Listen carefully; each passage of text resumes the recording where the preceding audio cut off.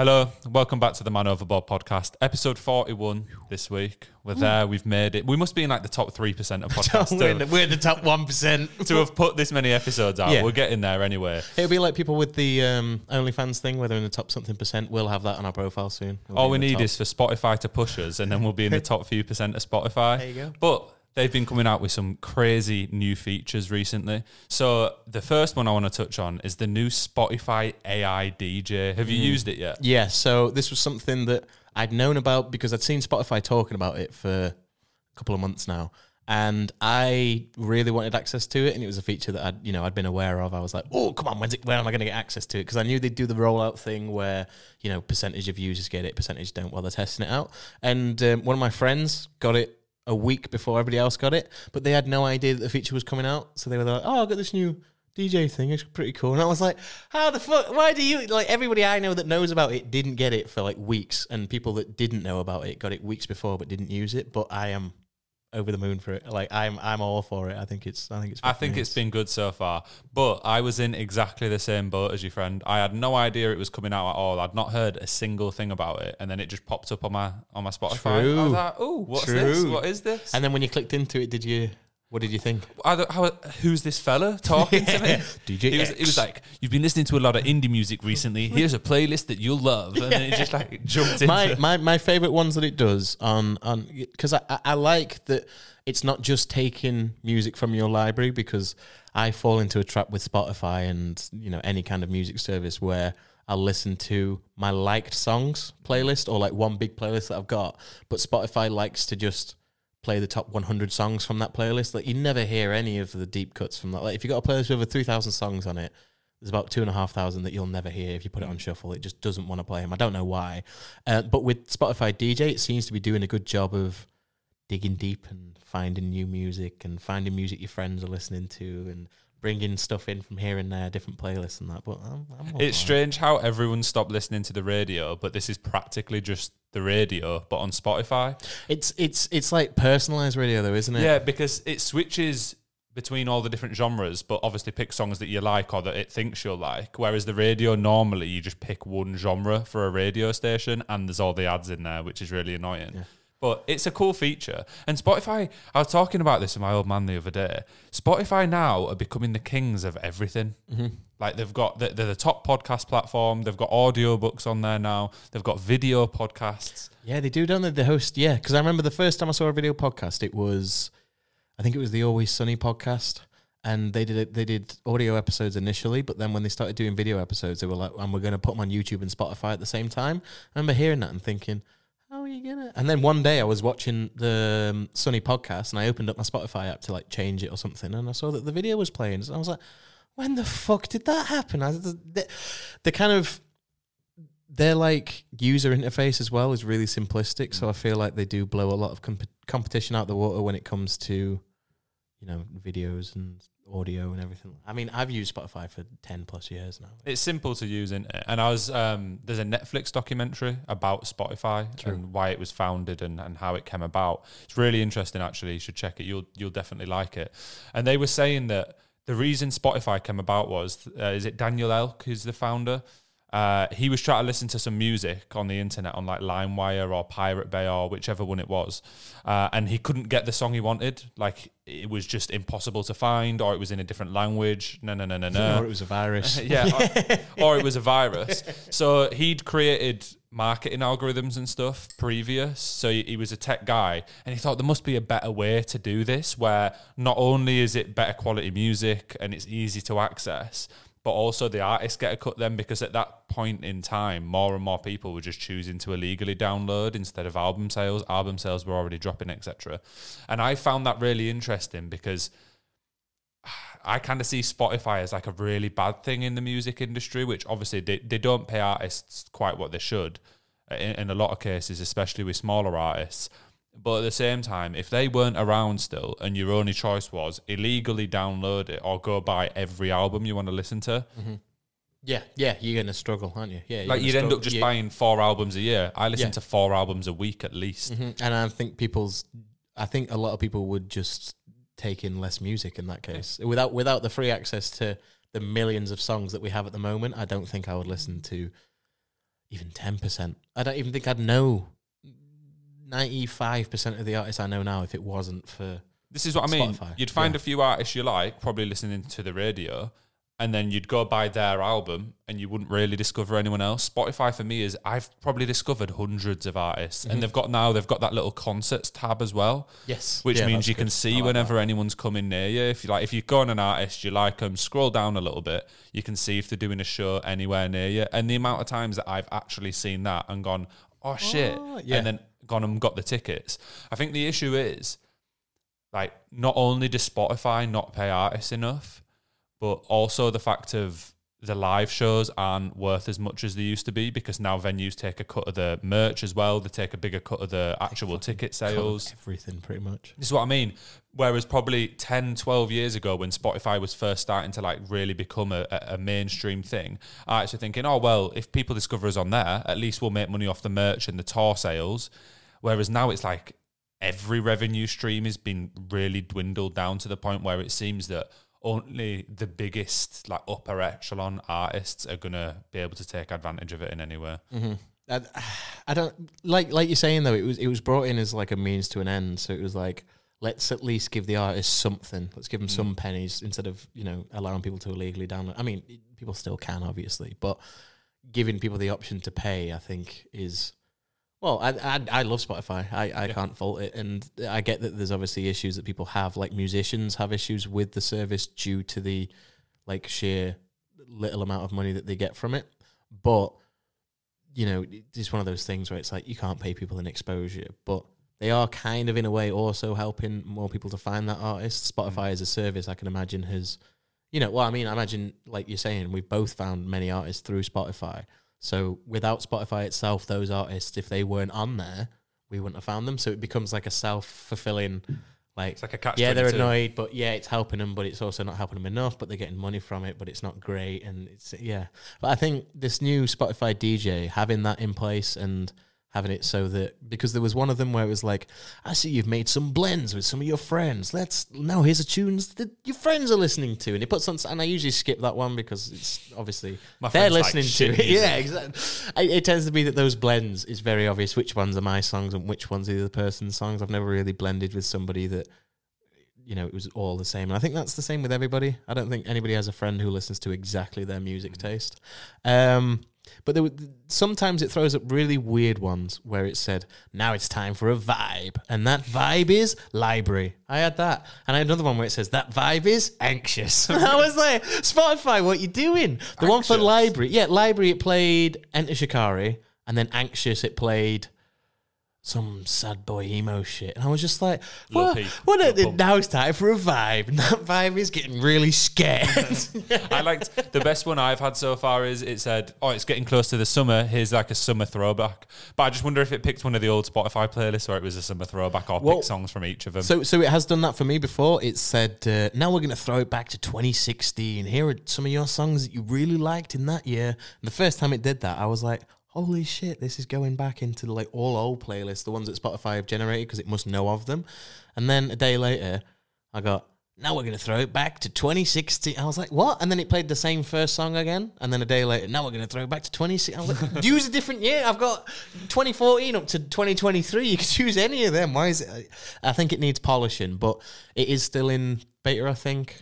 I think it's not technically fully. I think it's one of those where it's technically out, but it's technically they're going to go, well, there's still issues because it's in beta, and it's like kind of their way of defending themselves. Yeah, but if anything goes wrong, they can say, well, it's not fully ready. What do you expect? It's not finished yet. It's going to do that. But overall, I've been using it probably about 60% of the time I've been on Spotify. Really? And then 40% in my own playlists. I've been using it as like my de facto, like the only one downside to it I found is because I listen to Spotify through my Alexa a lot. If you're using the DJ function through Alexa, it doesn't play the DJ.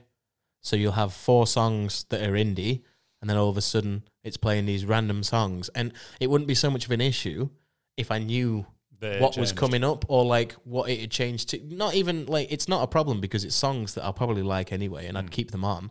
But it's just nice to know, here comes super heavy music when you were listening to really calm stuff, but there's no bridge between it because it cuts that out. So it's just basically like a weird ass playlist if you do it through Alexa. That's exactly what they'll say it's in beta for. At some point, they'll do it for Alexa as well. Yeah, true, yeah. And they'll say, yeah, very good point. Yeah, that'll they'll be use that. Yeah. But speaking of music, it was a big weekend of festivals last weekend. And this weekend as well, actually. Oh, yeah, this weekend. We both went to different festivals last week. I went to Live at Leeds Festival, which was like two-door DMAs, all your indie stuff.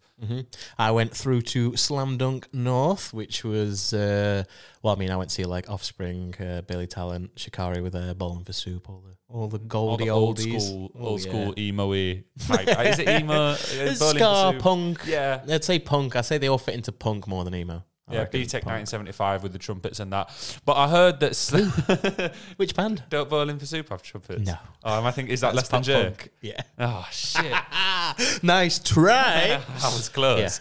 Yeah, but I didn't go to Slam Dunk this year, and I saw a lot of negative press online. I've kind of seen a mixture, though.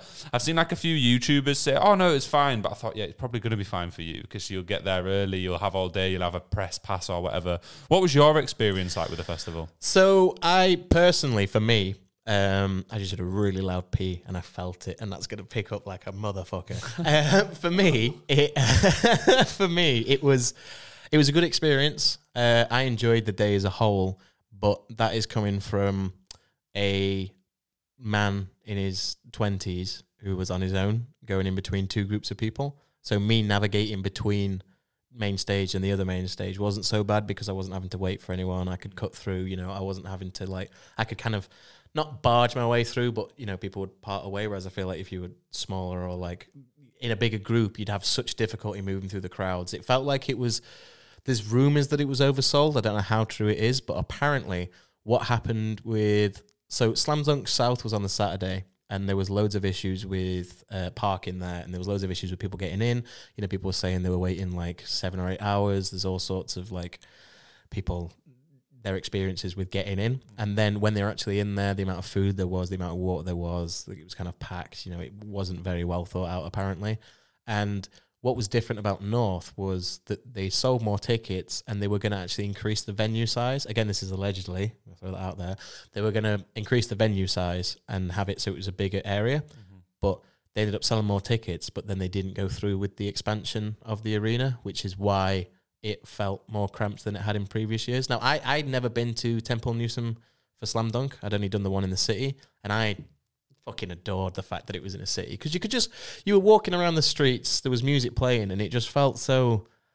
It felt different. It kind of like when you used to go to your school for a Christmas raffle, and or there was something after in a school. Different light. Yeah, because it was at 5 p.m. in the evening or something. It was dark outside, and you'd be inside, and you were wearing your own clothes, and you could walk anywhere. It just felt, that's what it felt like. Slam Dunk being in the city, it was just ooh, this is different now. I could walk down the street drinking alcohol. So, like I say, I don't have a point of reference for how Temple Newsam was in the past, but from my experience, it's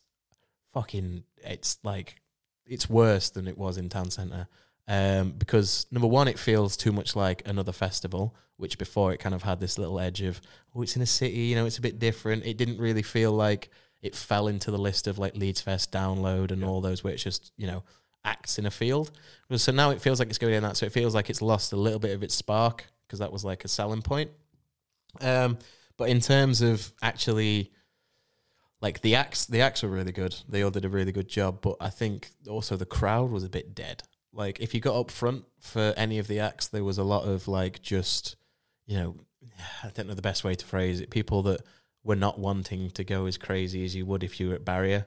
There was a lot of people at Barrier that were then getting pissy that people were pushing them, or getting annoyed, get off me and don't touch me and stuff like that. And you think you're at Barrier, and I get that you don't want people to be crushing you against the barrier, but it wasn't. It was in between acts and stuff, and it wasn't when there was actual crushing going on that you could just tell. It was a general air of... Yeah, I think it sounds like people were just a bit pissed off in general. Yeah, if you were there, you couldn't get a drink easily, you couldn't get food easily, it took you a couple hours to get in. You're going to be pissed off. They're naturally going to be pissed off. And I also think people are a lot more conscious nowadays of crowd crushing and how real and dangerous of a thing it is. So as soon as people start to feel kind of enclosed, I think it's natural and fair. I don't think they're unfair by doing it at all to say, can you back off me? Can you move away? I haven't got enough space. But it did feel like there was an air of just annoyed people more than anything. But I mean, overall, like I say, I enjoyed the acts. I caught quite a few in the Notfest tent, which was like Fit for a King, all sorts of like heavier acts and that. And then saw Less Than Jake, and then I went over to the other stage and saw Billy Talent, who were fantastic. But I didn't really go into the crowd for Billy Talent because I'd kind of got there just as they were starting. And I thought, I'm not going to bother pushing in now. I might as well just enjoy the view that I've got. And then I came back over for Offspring, and the Offspring were on form as they always are. Like I've not seen them yet, surprisingly. I would like to. They're really good, like live. It's for how old they are as well. They still hold the show down, and they sound just like the studio. Like even the vocalist hasn't lost his voice. It's all, and I think it's because his singing style was never extreme. He was never pushing his voice, so he's never going to lose that style, which is good to know. Well, at least you had a good time with the band you saw then. And I think, as you said, it's a bit different for us. I mean, in terms of the organisation of the event, if we're moving away from the bands and just talk about the event itself, it was pretty shambolic. The staff didn't know what they were doing. When we got there, the parking queue was massive, so luckily I was getting dropped off. But the drop-off point that was like designated didn't exist, and it took you up this road, and when you got to the top of the road, they were just like weaning people off, and you could see everyone was confused because they were turning people into a field, but every time somebody got up to the field entrance, they'd be stopped there for like a couple of minutes whilst they're talking to someone out the car window, one of the staff members, and I just thought, that seems odd. And when we got there, we asked the same thing. We were like, why are we going in this field? The drop-off point's down there. Like, oh no, we've changed it, so everyone's going to get dropped off in the taxi rank. So everyone had to go into this field and then just get dropped off in the taxi rank, then walk across into the entrance. Wasn't too bad for myself, but apparently it was also the area where the disabled people were getting dropped off, and their entrance was on either side.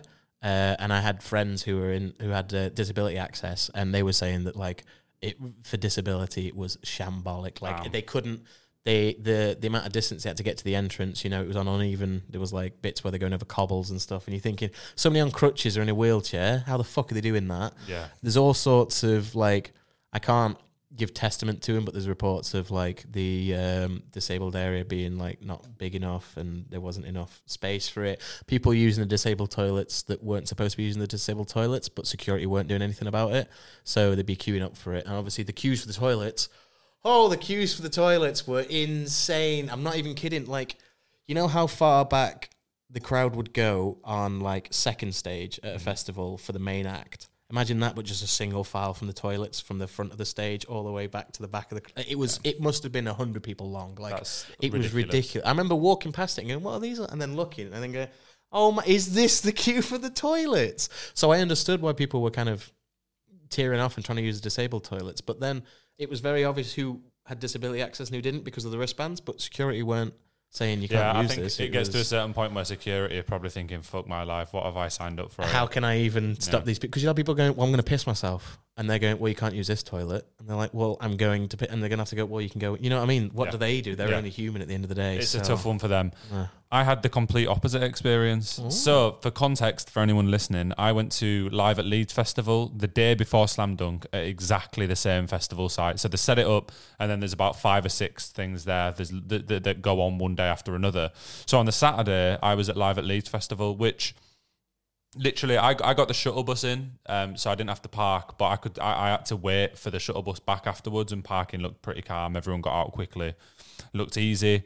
Entrance took about 5-10 minutes. Got off the bus, got in, finished your drink, calm.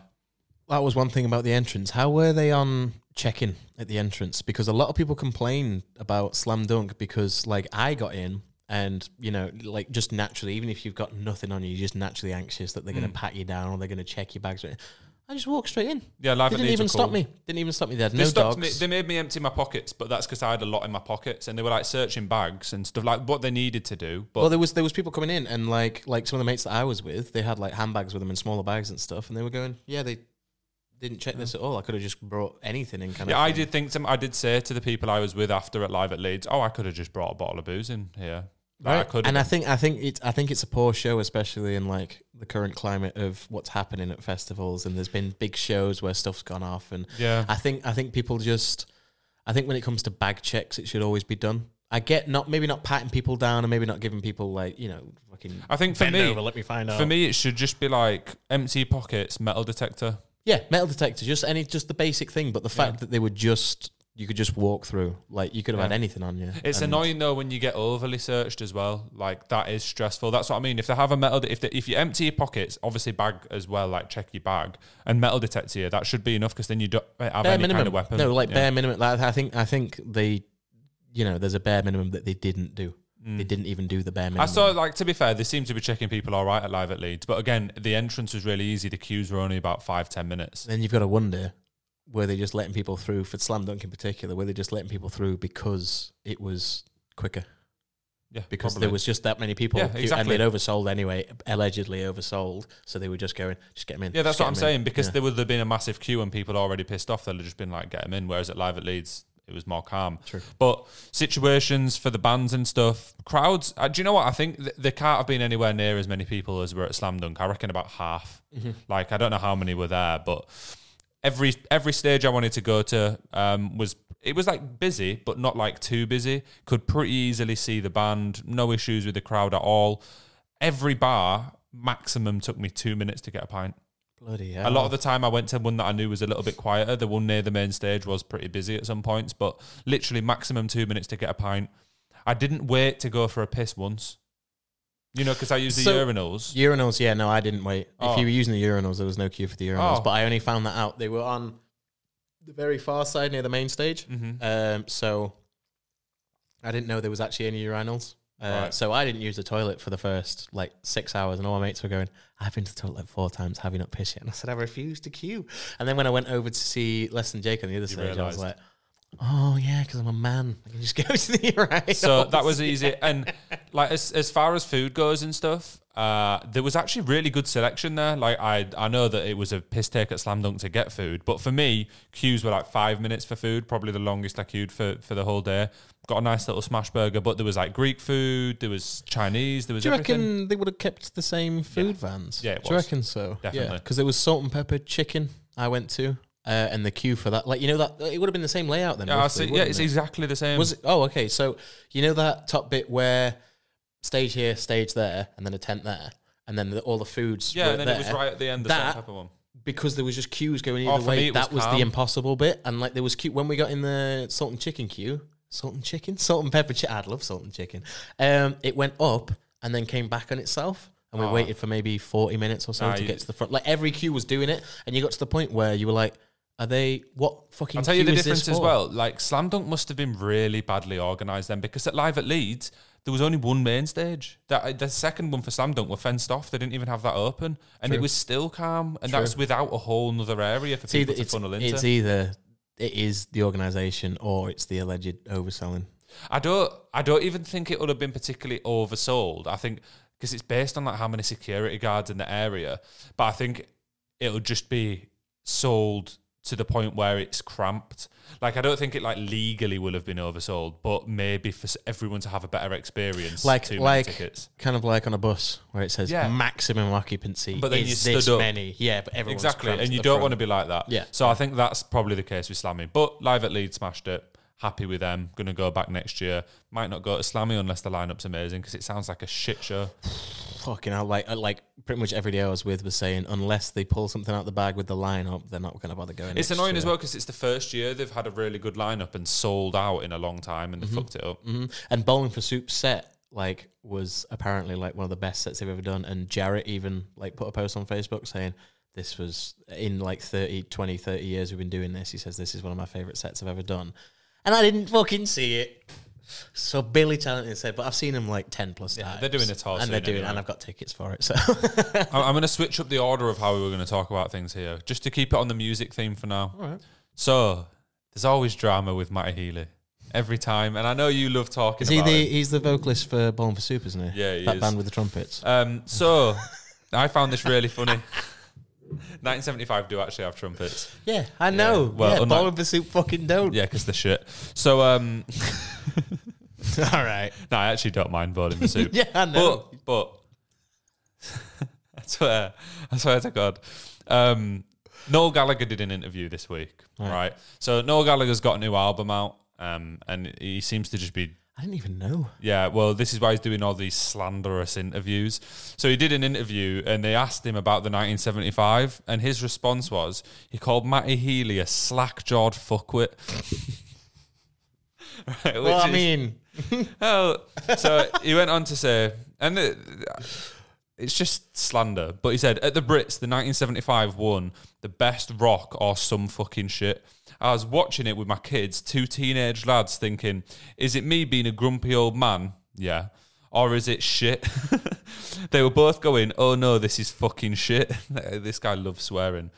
The 1975 best rock band, someone needs to redefine that immediately, because that is, I don't know what it is, but it's certainly not fucking rock. Whatever rock is, that's not it. To be fair, he's right. I wouldn't really class 1975 as a rock band. They're more like a pop. Yeah, they've got like a few songs that are rock. Pop rock? Yeah.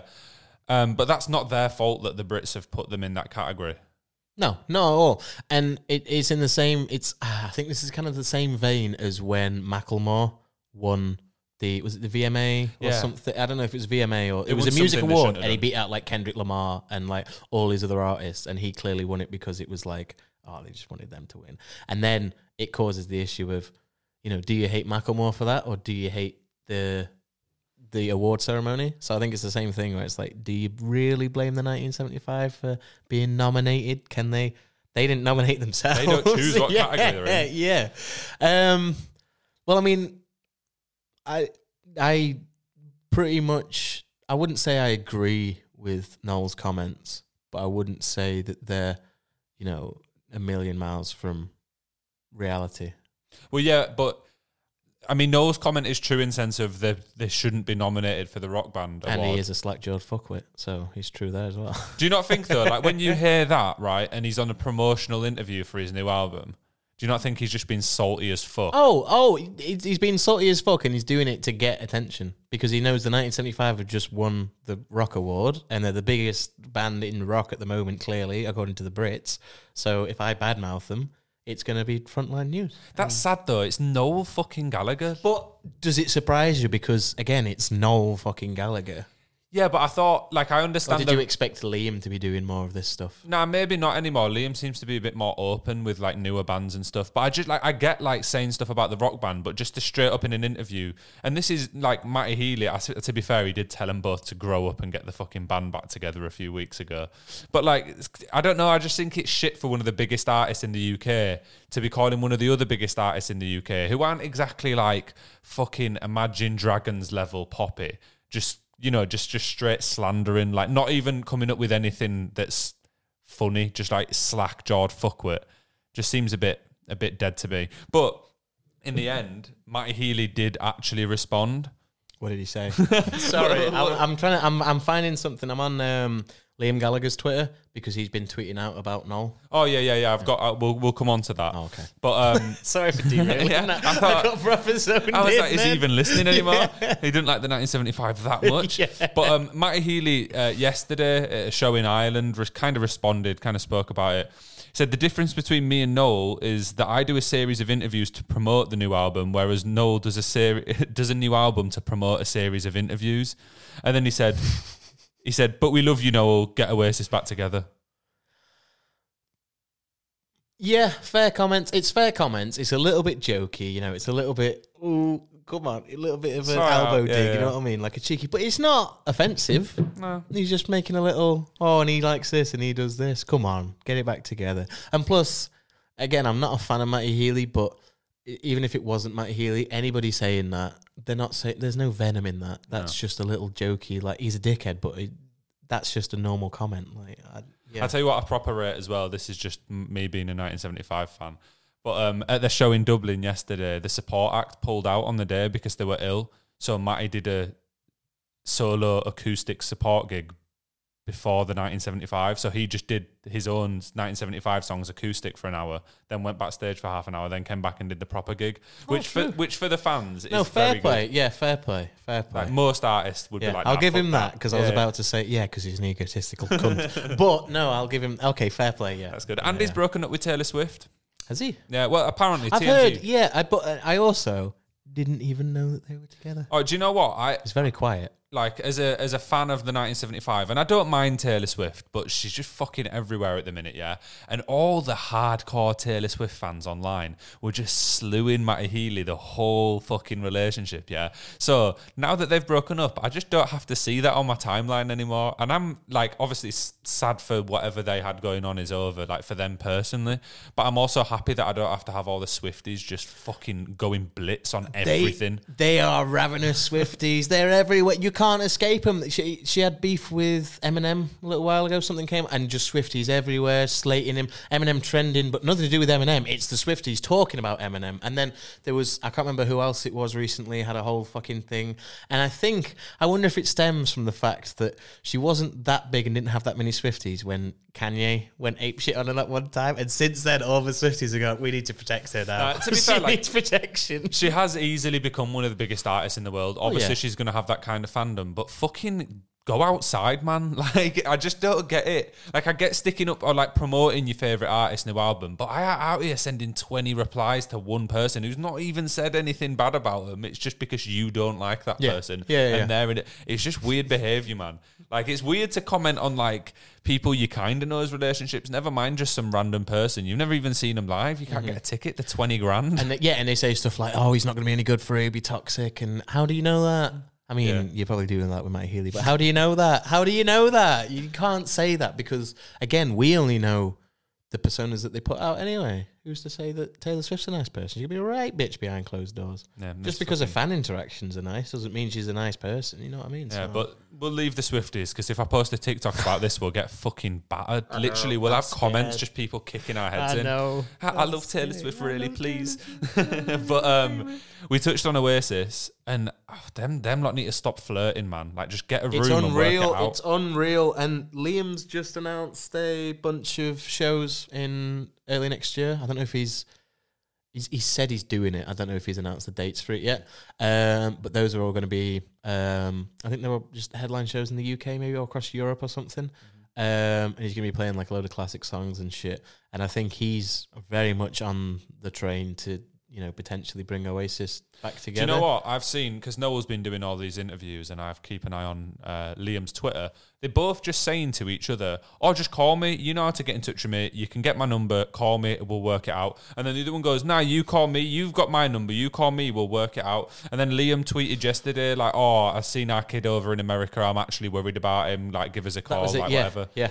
Yeah. Fucking, if you're worried about your brother, ring him, mate. Like, it's not that difficult. Yeah. Waiting for them to contact the other person. Well, I think that's what it is. Mostly, it seems to be that they just, neither of them wants to take onus for it. Neither of them wants to be the one to commit to it. Because I think it would be like a position of weakness for one of them to say, "Oh, go on then." Because whoever said, "Oh, go on then," is going to look like the one that didn't want to do it at this point. Well, no, I also feel like it's the opposite. It's if one of them actually picked up the phone, they'd be a legend if they managed to work it out. And in an interview, when Noel said, "Oh, just pick up the phone and ring me," he then went, "Oh yeah, but he won't ring me because it'll end up with us both in the same room, and we all know how that ends." It's like, fuck off, man. Grow the fuck. How old are they now? Pushing 60. Yeah. Grow up. Just like, I get it if you don't want to get the band back together, but just shut up then. Like, stop talking about it. Stop trying to fucking... The only reason they're doing it is because it's whenever one of them wants, like, they've got a new album coming out or something's going on or they've got a tour or, like, you're big enough without doing that. Either just sort it out or don't. I don't know. I can't figure out, like, it feels like they would both be willing to do it. I don't know if it's just that they've missed the times that the other person wanted to do it. Where he's gone for 6 months, Noel wanted to do it. And then the next 6 months, Liam wanted to do it. Yeah, because they're both very successful in their own individual careers. So I'd imagine, like, it's not a pressing matter to get the band back together, is it? Well, they just play their songs at their shows anyway. Yeah, exactly. Because they can do their own thing. Yeah. And because they're doing their own thing, they're probably that busy and doing that many live shows all the time that they never even really actually consider what it'd be like to do it. Mm-hmm. And it wouldn't be difficult to do a couple of live shows, though. No. They wouldn't need that many rehearsals and stuff because they'd never... I don't even know how much they would rehearse. I think Bono, not Bono, what's he called? Bonehead from Oasis, still plays with Liam or Noel or did for a bit. One of them. Yeah. So, What did he... I think he had cancer at one point. Did he pass away? There was somebody that passed away recently. No, I don't think he died. No, it wasn't Bonehead because he was on Radio X. He did a birthday thing recently, didn't he? It was his birthday. That might have been it. There was somebody, I think. I don't know. Whatever. Whether they'll do it, whether they won't, I don't think is the point at this stage. It's more so just stop being little bitches, sort your shit out, grow up. I don't know. I hope they do. And I'm not even the biggest Oasis fan, to be honest. I think they only have like 3 good albums. Like those albums are very fucking good. Like they are. And I really like a lot of Noel's solo work, and I really like Liam's first solo album. So I like them, but that what was it called? Wall of Glass. Yeah, that was a tune. That's when he first tune. That's when he come back and fuck BDI. That was rubbish. Oh yeah, nah. I want a fan of that. Really. None of that. Well, I don't really have what else on the music front. I mean, there's Download Festival this weekend. Oh yeah, that's just starting, isn't it? Yeah. What's happening there? That's already looking like a shit tip of a mess. So they've got the 4 days this year. They've got Thursday, Friday, Saturday, Sunday. So today is one of the days. Mm-hmm. I think Metallica are playing tonight. Yeah, they are. Hooray. And they're doing... They had people come in for parking yesterday, and there was people reporting that they got there about midday, 1 p.m, and they didn't park up till about 1 a.m, 2 a.m. Yeah, they I were saw there something. for 12 to 13 hours. And Download was tweeting out saying, follow the signs, and people were saying, we are following the signs. It's not, this isn't where it's supposed to be. People saying that the staff didn't know where they were supposed to be pointing people. They tweeted out today that every car park is full apart from South Car Park, so ignore all signs and go to South Car Park. It's Thursday. And that was at like 1 p.m. Yeah, they fucked it. What about the people coming Friday, Saturday, Sunday? Where are they going to park? Yeah. The people that could only... People might have weekend tickets but not coming on the Thursday because they can't get the time off work, so they'll come... I think they'll see a large influx of people Friday evening because... Do you think that this is the fallout of... Like, this seems to me to be the first lot of festivals that have sold out again in a while. Like, do you know, straight after COVID, a lot of them didn't sell out, whereas this year, a lot of them are. And it looks like they just anticipated how busy it'd be. I don't know if it's that or whether it's that they're overselling tickets to recoup money for losses that they've had in previous years. Not overselling purposefully, but selling more than they should. Yeah. And also the RIP campaign at Download, which is the like premium campaign where you get like yurts and pre-made shit and whatever. That's fucking huge this year. It's so much bigger than it was in previous years, and it seems like they've increased the area to sell more premium tickets.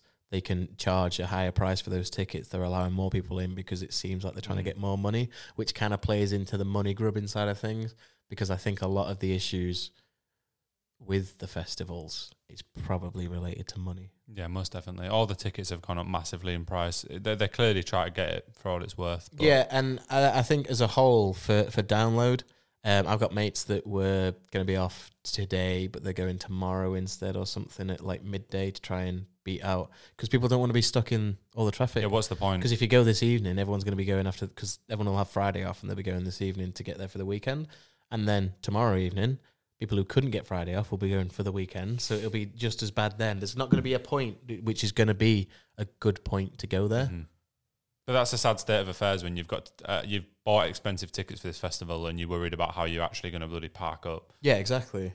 I'm just trying to find some tweets from people that are at Download at the moment, because people are saying 13 hours. Not going to address the rumours that every car park you have is full, and that's why nobody's moving. I live in a neighbouring village and people haven't moved for hours on end. Something's going on and you're not telling your customers. Someone said a steward has just informed us that Live Nation have oversold the event by 20k, so that might have something to do with it. You guys are a joke. Over 12 hours stuck in traffic and still going. Don't know what you're doing, and your staff haven't got a clue either. They can't get their own wristbands either, so the staff are screwed. The employed people can't get through to get to work. And it's not just that, because Derby, where it's taking place, is Donington Park, which is right next to the airport. So not only is it fucking up traffic for Download, there's all the towns around it. It's fucking up the airport. People are saying, any apologies to other people wanting to use major roads in the area. I needed to go to from Long Eaton to Birmingham to visit my aunt in hospital. Why did I have to join queues of over an hour in each direction on the M1 and A42? And the people they were apologising to were going to a fixed point and had limited travel options. You could have literally avoided it. And people are saying, well, no, it's not the case. There is really only a couple of routes to get from certain locations, and download have basically just congested the entire area. They've really fucked it up then. Yeah. Well, I look forward to seeing it all on Twitter over the weekend. Oh, I'm sure we'll see plenty of it. I hope that it's not like that for Reading and Leeds. Or that I'm off to that Worcher in Belgium, and that's fully sold out. They're in a single ticket. Every VIP version is sold out. So I don't know what that's going to be like, but I'm hoping it's not a shit show because I'm going to be in a different fucking country as well. Bet you any money it'd be tenfold better and Yeah, way it will more be. organised. Yeah. It'll feel like there's nobody there when you get there. Yeah. It'll be completely sold and it'll be so well organised. We can pray. Oh yeah. One other thing I wanted to talk about is the new Apple product this week. Ooh, AR. So, and one of the most interesting facts about this for me, and I kind of didn't clock that it's been this long, this is the first new Apple product device in 8 years. Like they've just stuck with new versions of the iPhone, iPad, Right, AirPods were like the last AirPod new like Max or Pros. yeah, but they're and just they've the same done thing, new versions. Yeah. which is crazy. This is the first like So new. what was the last thing that they did? I think it will have been AirPods or AirPods Max, if you would class that. But it was just another variant. That's like the first time they dived into expensive headphones, isn't it? Mm-hmm. Oh, that was after the Beats acquisition, wasn't it? Yeah. So other than that, there's not. It's still just been iPad, Mac. Crazy. You know what I mean? Another fun fact before we go into it. This is the first device in which either Steve Jobs or Tim Cook. There's been no promotional image of them using the device. Every other device they've had it, or they've had the headphones in, or they've had something. This is the first one where they've not done it, and people are wondering why. And then all that people are posting in the replies is the picture of Mark Zuckerberg with his Quest headset, and he just looks like a dick, and everyone's going, this is probably why, because you just look like a knob. You can't have a good picture with something like that on. You do look funny with those on. But so it's like it's an AR device, isn't it? Like alternate reality. And I've watched the demos. I think. Yeah, augmented. Yeah. I've watched the demos. I watched MKBHD's video, Marquez Brownlee. Yeah. And that was like, it looked really cool, but it's also at a 3,500, so 3.5k price point, which is like shit. But my first thought from it was, have you seen any of the demos from it or anything, or have you not seen much about it? So, like, it's effectively like, it's just like a 4K VR headset, but the sensors on it are really, really good. So they were showing one example where, because it's just like a PC on your head, like you can just put up 3 monitors, and a fake keyboard will come up, or you can have a real keyboard, and you can literally work 3 monitors, resize them however big you want, do anything you want. You just scroll by just going like that, and it just works, and you can have your fingers anywhere and do anything you want. And it looked crazy, and you can select certain things just by looking at it for so long, or kind of like doing that. And yeah, the eye gestures. Yeah, that was the first bit of it that I thought, for it to have any practical use, for it to sell any units and continue, offices are the first place I could see it going. Because, you know, if someone's in the Apple ecosystem already, like if a high-tech office, and a lot of them do use Macs, or at least the people higher up do, you would just need that. You'd never need a replacement keyboard. You'd never need a replacement mouse. You wouldn't have multiple devices. You could just have it all on there and save stuff to the cloud. You could have meetings with other people that have them where it's completely virtual, but you're in exactly the same like HD room, and you can like it would just work. That's the only like use case I could see for it for now. But Marquez raised a really good point of, now that Apple are releasing a high-end VR headset, it's going to mean that a lot more like dev companies and stuff start to go, all right, shit, now we'll really back it and put a lot of resource into this. Whereas up to now, it's been like mainly gaming. This brings out a whole new market for it completely. Yeah, because with this, it feels like there's going to be a lot more possibility, because I know Meta wanted to do it, and I mean, Oculus is Meta now, isn't it? I know they all wanted to do it where it's a realistic experience and when you move your hands, but none of them ever achieved it. But it sounds like if, you know, Apple hit the nail on the head, which they always do, and everyone always follows, and everyone goes, no, but Samsung did this thing first. It's like they might have, but Apple did it better, and as soon as Apple did it, everybody copied, because they execute things very... I'm not a massive Apple fanboy, but you can't deny that they are the industry leaders in every form of technology.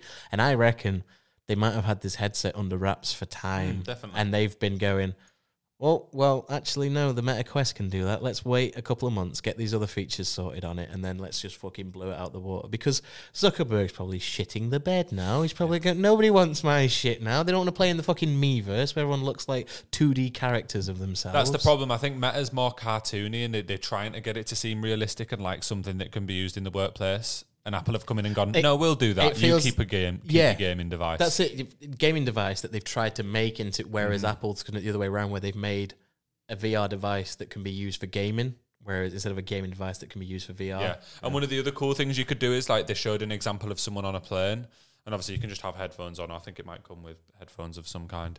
And you can have a film on Netflix, and you can literally just make the TV as big as you want, and it's in 4K. Like, True. It's fancy because the screen is, so you can just put it as big as you want, but you can keep a little bit of vision. So, like, for example, if you wanted to make sure the flight attendant or your wife or whatever wanted you can still see that. And they were also, I don't know if this is what Marquez mentioned or this is already in the works, but they were saying it's going to be that high quality that you're going to be able to buy, like, you could buy a pass for like a tenner a month, where you could have a seat in a football stadium or an NBA game, and you could just watch it like you're watching it, and you're in the front row at the $5,000 seat. A camera. Yeah. But you could like be there in 4K, Woo! full HD, 360 vision. That'd be a sick one. That could be something else. The only downside to it is you have to wear a big fucking headset. Oh yeah, and you're also not actually there. Yeah, that too. Yeah. But if you take that away, then I think that's the only downside I have with. I mean, it's obviously the major downside is that you have to wear the headset, but I think it's quite a big downside for me because I really don't like. I think I'd like it in the way that you're saying, where you can have the view of the peripheral view, so you can still see what's going on. Because what I hate is when you go over to a mate's house, you're all doing VR. They go, "Where'd you all go?" You go stand up there in a room with like 6 or 7 people. You have to put these goggles on and pray they're not going to kick you in the dick. Yeah, you know you're gonna. It's so. As a group activity, I fucking hate it because I don't want to be able to not see anything. And even if I was on my own, I feel like if I had the headset on, I'd still. Well, that's be like, what. Well, where's the cat? Am I going to step on? Am I going to kick the table? You know, I'd always be checking. That's what made this seem really good, because it was like one of the examples they gave was a guy was in his kitchen making something, and he had the headset on, and he had the recipes up, and he had a video on, I had all the things, and he was just scrolling, and then his kid kicked a football at him from the other side, but he could still see that, so he just kicked the football back and then carried on doing his thing, and you could move tabs around and do whatever. I don't know. It feels like it's kind of like what Google Glass wanted to be. Yeah, definitely. But obviously, Apple have gone, we can't put this in a set of glasses. It's going to have to be a headset. So they've used like realistic and gone, look, you can have what Google Glass was going to do, but you're going to have to wear a big headset. Because we're not in the year 2900. We're not at the point where we can have tiny tech like that. We're just not. Yeah, and I'd say it looks really weird when you see like the promotional video and someone's in the kitchen wearing one of them. And it does seem very strange, but every new tech innovation seems really strange. When everyone had these pieces of glass going around with them that you could take photos on and do anything with, pretty much people, that's a bit weird. I don't know if I like the like privacy version of that. AirPods, everyone was like, oh, they're a bit shit actually. They'll fall out your ears. Who wants just use wires, man? But yeah, and also people would say they looked very bizarre and it looked like you're a little alien. Oh, you connected to the internet with that kind of thing, and now it's just become commonplace. Exactly. And I could see a day, like I think when if it sells well enough for there to be a few iterations, which it definitely will because it's Apple and a lot of people will just pick it up to test it and review it and whatever. Because it's Apple. Yeah, exactly. I think that in 10, 15 years, there is a potential world where like high-end companies, you go into the office and there's no computers. People just carry one of them around. They can work from anywhere. They don't have to be at the desk. They don't have to carry the computer around with them. They can just slam it on, boom. It'll be unlimited monitors everywhere. You're not limited to just a laptop if you're on the go. Like unlimited power and access to the cloud and stuff. I think that is where it will probably be taken, and then those people will just end up using it at home, and it'll become normalized because then kids will see it when they're growing up, and by the time they're older, they'll think, oh, I'll have one of them when I'm doing my work. When I'm making music, you could have different instruments and stuff ready. You could have a fake keyboard on the side and play a few keys, and then you could have some drums there and play a few drums, and you could have the actual track there ready to make music. Yeah. There is many use cases where it could be not only helpful, but actually save you money in the long run. Because you're not going to have to buy all the extra equipment, are you? And all the extra Imagine MIDI controllers. If, like, Final Cut, I could sit here with Final Cut in front of me and pick the camera angle and then go, oh, actually, I want that bit there. Oh, that's good for a trailer. Put that over there. And I could literally just be doing that, and I'll fast forward a bit, and it could be cool. Yeah, I see that. But I think that's a few iterations down the line. It's far away. It would have to be a lot sleeker for that to be the case. Yeah. It'd have to be kind of like a bulky pair of sunglasses to get to that point, I think. But I reckon 20 years. Yeah. I don't even think that. I think if it sells well, 10, 15. It won't sell well. It won't sell as well consumerally.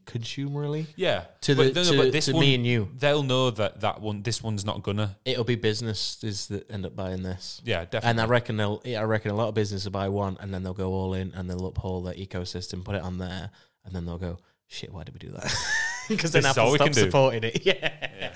But I overall, good shit. I think we're very, very faster and more rapidly than I ever expected, plummeting towards the movie WALL-E, where we're all going around on big beds that float with goggles on that make us think we're fucking gladiators fighting spaceships or some fucking shit. In 15 years, you'll be able to watch us two sat in your front room on your sofa doing a podcast. Yeah. If the podcast makes it 15 years, that's a long time away. Well, if technology is that advanced, they might be take this video now and superimpose us. Put us on your sofa, and that's all you need. That'll provide you with all the entertainment. But I say we call this one a day. Yeah. I don't even know when the next episode will be, so we'll see you soon. Yeah.